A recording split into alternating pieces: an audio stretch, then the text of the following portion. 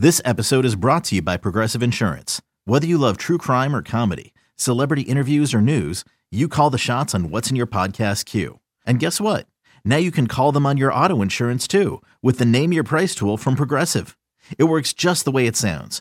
You tell Progressive how much you want to pay for car insurance, and they'll show you coverage options that fit your budget.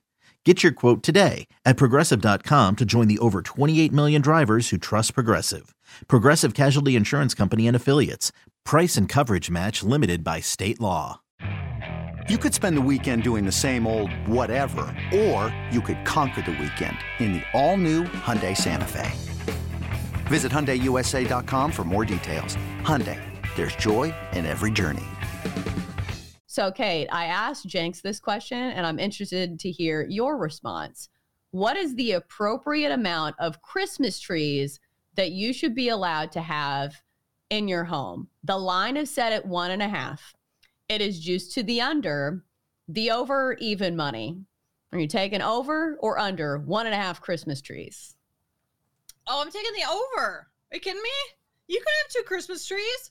You have one in your main living room that all the presents are under, and then maybe you have a smaller one in the bedroom or in your kid's room. Like, your kid should have a tiny little Christmas tree in the room. Doesn't have to be a real one, but that's great. I say definitely over 1.5. I clearly feel very passionate about that as well. I didn't realize I cared so much, but yes, over 1.5.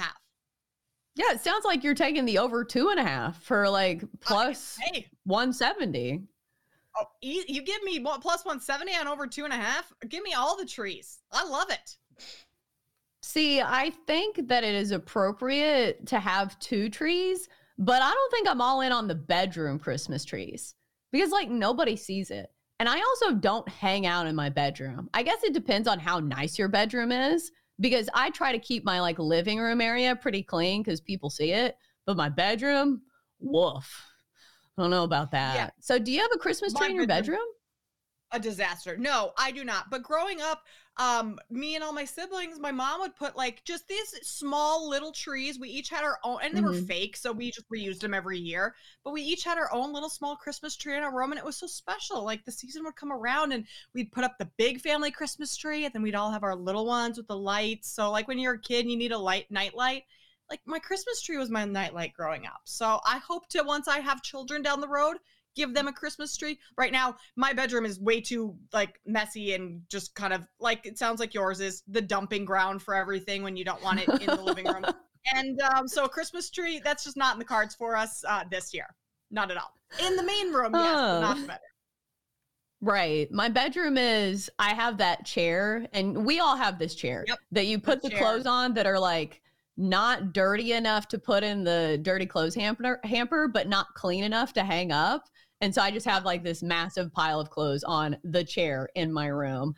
All right, so let's get to our next guest. Let's get to Mark Drumheller joining us now. He is the new host of Bringing Home the Hardware with you, Kate. Congrats on the new podcast, highlighting the best of the futures markets when it comes to the awards across all professional and college sports.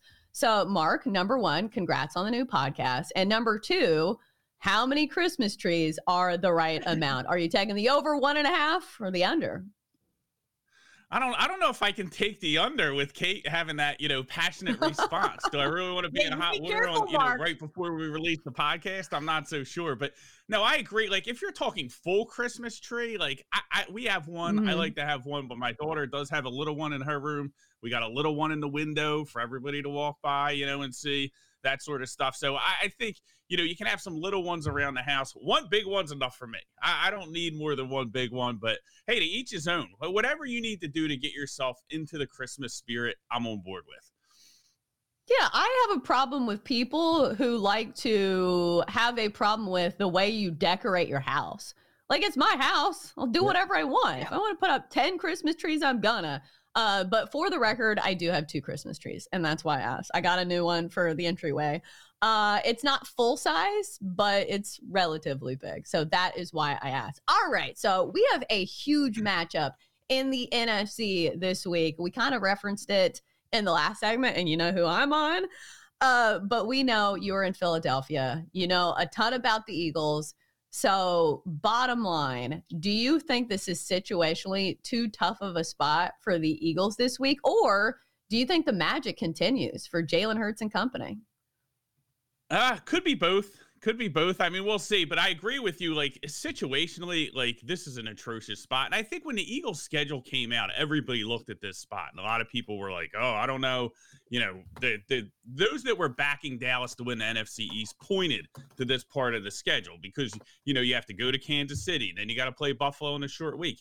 Now we tack on overtime, right? You know, the players are on the field, you know, an extra and the emotion of that game. Now you got to get up again. You have to play the 49ers. And after this week, they got to go to Dallas. And Dallas is playing tonight. So Dallas is going to be, you know, off the mini bye with the Thursday night game. So I think as Eagles fans, when we look at it, like if we can get out of this 3-1, it's a massive win. Now, you know, is that loss going to come against San Francisco, or are they just going to, you know, be able to beat San Francisco and then just be completely out of gas next week at Dallas, you know, in another huge game? So I think it's tough. I think the number at 3, I wouldn't lay 3 with San Francisco against a quarterback who won 30 of his last 34 starts, you know, 27-2 over his last 29. The Eagles have been finding ways to win. And I think that, you know, some of the narrative you hear is you'll hear terms thrown out like lucky or just surviving. And I don't think that's the case when you look at Jalen Hurts. Like, I think, you know, finding ways to win these close games can be very valuable, especially the deeper you get into the season, when you get into the playoffs.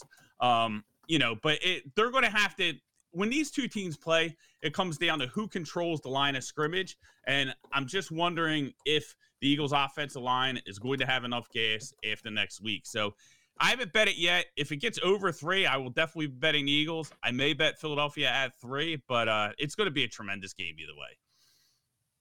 Mark, first of all, excited for our podcast this afternoon. We're doing recording our first episode, so that will be out later today for anyone who's interested. We might talk a little bit of Jalen Hurts for MVP, but in this game today, Eagles secondary has not been great this season. What's been the biggest issue in them, you know, defending the pass and opposing wide receivers? Yeah, so I think some of it is, you know, you had a new coordinator in there. There's a little bit of adjustments, and it's just a matter of like, you know, hey, the Philadelphia's defense is built on the pass rush and the pass rush getting home. So that's going to be a key part of it. And that's one of the things, you know, you're a little bit worried about if you're backing the Eagles in this game is that up front, you know, Fletcher Cox, you know, banged up. Looks like, you know, he hasn't been practicing. He's probably not going to be able to go. Jordan Davis. So they do have some injuries across the defensive line here. Can the other guys step up? You know, they use a rotation. Hassan Reddick, obviously, you know, had the big hit on Purdy that knocked him out of the game last year. You know, can he step up in this spot? But it's really more about with these two teams. The San Francisco secondary isn't great either. It's going to come down to, you know, which defensive line can get the most pressure on quarterback. And that's somewhere where Jalen Hurts has struggled a little bit last year. We knew Kansas City was going to do that. They sent the house on them. And, you know, the key for the Eagles really when teams do that is they have to hit those explosive plays down the field. They have to hit, you know, the A.J. Brown, you know, 30 yards down the field. The Devonta Smith, he had the big touchdown, or it might have went down at the 1-yard line against Kansas City. But, you know, you get the picture. Like, they're going to send everybody at Hurts, and Hurts has kind of struggled a little bit in that situation. That's a big difference between this year and last year. So he's going to have to get better at hitting those deep balls if they're going to, you know, be able to win this game against San Francisco. Okay, so I know you guys are going to talk about the MVP market on your show because it's all about futures, but I want to talk about it now because clearly Jalen Hurts is one of the front runners to win it. But the surprising thing that I have seen this week is a lot of the talking heads talking about Dak Prescott winning the MVP. And I get it. He has great numbers. He has been piling up the stats on bad teams, especially at home this season. But it feels to me if the Eagles continue to win, you cannot give this award to Dak Prescott when you have Jalen Hurts on the other end that continues to do it, you know, in these close games. So do you think Jalen Hurts is the deserving favorite for MVP here? I do. I really do. I think at this point, but I think we're going to see it really get tight as the season goes on. I mean, again, what's the narrative going to be if San Francisco does win this game, right? It's going to be, hey, the Eagles can't beat San Francisco with Brock Purdy because they knocked them out in the NFC Championship when they won that game. And I think you could see Purdy's number climb here and get closer to the pack, closer to Jackson, closer to Mahomes, closer to Hurts, if they come out with the win, because they look like, one of the most dominating teams in the NFL. And Dallas on the other side, what they have is numbers, right? Like they lead the NFL in margin of victory. They're playing Seattle tonight. They've covered their last 3 games as double-digit favorites. They put up a ton of points. They beat teams by a ton of points, especially at home. But like Miami, they haven't really done it against the great teams, right? They fell short when they came to Philadelphia. That was a game where I thought the ending kind of Eagles let them back in that game. They kind of, pretty much had the game in hand until the back end of the fourth quarter. So I think, Prescott, if they can beat Philadelphia, we talked about how that's going to be a bad spot next week too. That might be the game that has people looking at him a little bit different. Like, hey, maybe he can beat the good teams. Yeah, I think if Prescott's going to win this, he'll likely need some help from Hurts he'll need Hurts to kind of not perform as well down the stretch. Mark, in terms of props for this game, Jalen Hurts, anytime touchdown is a little juice minus 135. He has been, 2 rushing touchdowns in Sunday's win against Buffalo. First quarterback in NFL history with at least 10 rushing TDs in 3 straight seasons. Is that a prop that you would continue to look at, or would you go more for his, passing touchdowns over 1.5? Anything there? Yeah, I think that, you kind of have to play Jalen Hurts anytime touchdown, right? I mean, even at the odds at minus 135, you're talking it's less than a 60% implied probability. And he just seems to, every time they get down there, they find a way to the 1 yard line, and they're going to find a way into the end zone. Lane Johnson seems to be a go. So the offensive line, I think, is going to be fine in here. It's really the defensive line that I'm worried about. So I think that makes sense. But I touched on, their need to hit explosive plays. So I would look at, if you're going to look at Eagles props, look at it, from that direction, right? Longest completion, or maybe, AJ Brown, Devonta Smith yards or touchdowns for those guys. Because I really think that that's going to be, what they need to do if they're going to score a ton of points is they got to hit those long shots to those guys. So I would probably look more in that direction. But yeah, anything under 60% implied probability, it's hard not to bet Hurts for these anytime touchdowns, because he's the play once they get down there. Oh, for sure. And he has been cash money in that regard. Okay, open-ended here. Are there any other games across the slate that have caught your eye? Well, you'll like this one, Chelsa. I like the over in the Titans-Colts game. Last time they played, these teams combined for 39 points, which is a little bit under the total now, but there were 777 yards in that game. And the Titans, they score a ton of points at home, 24 points per game at home, as opposed to, I think, only about 12 on the road. I think it's because they hear Chelsa out there. Even when she's at home, they hear Chelsa. That's why they're building the dome. They want to cut that noise down. But, listen, I think that this is a game that's going to be over. Colts defense, not great. Titans defense, obviously, having a lot of struggles. So I like the over in this game. I think we're going to see some points. I know unders have been hitting a ton this year, but we're starting to see that balance out a little bit more. So I think we'll see points here. So I like the over in the Colts Titans. How about tonight, Mark? We have Cowboys and Seahawks. Cowboys laying a big number, 9 at home, but they've dominated at home, and they've dominated against poor teams at home. And I think Seattle's kind of a poor team. Are you in the same boat?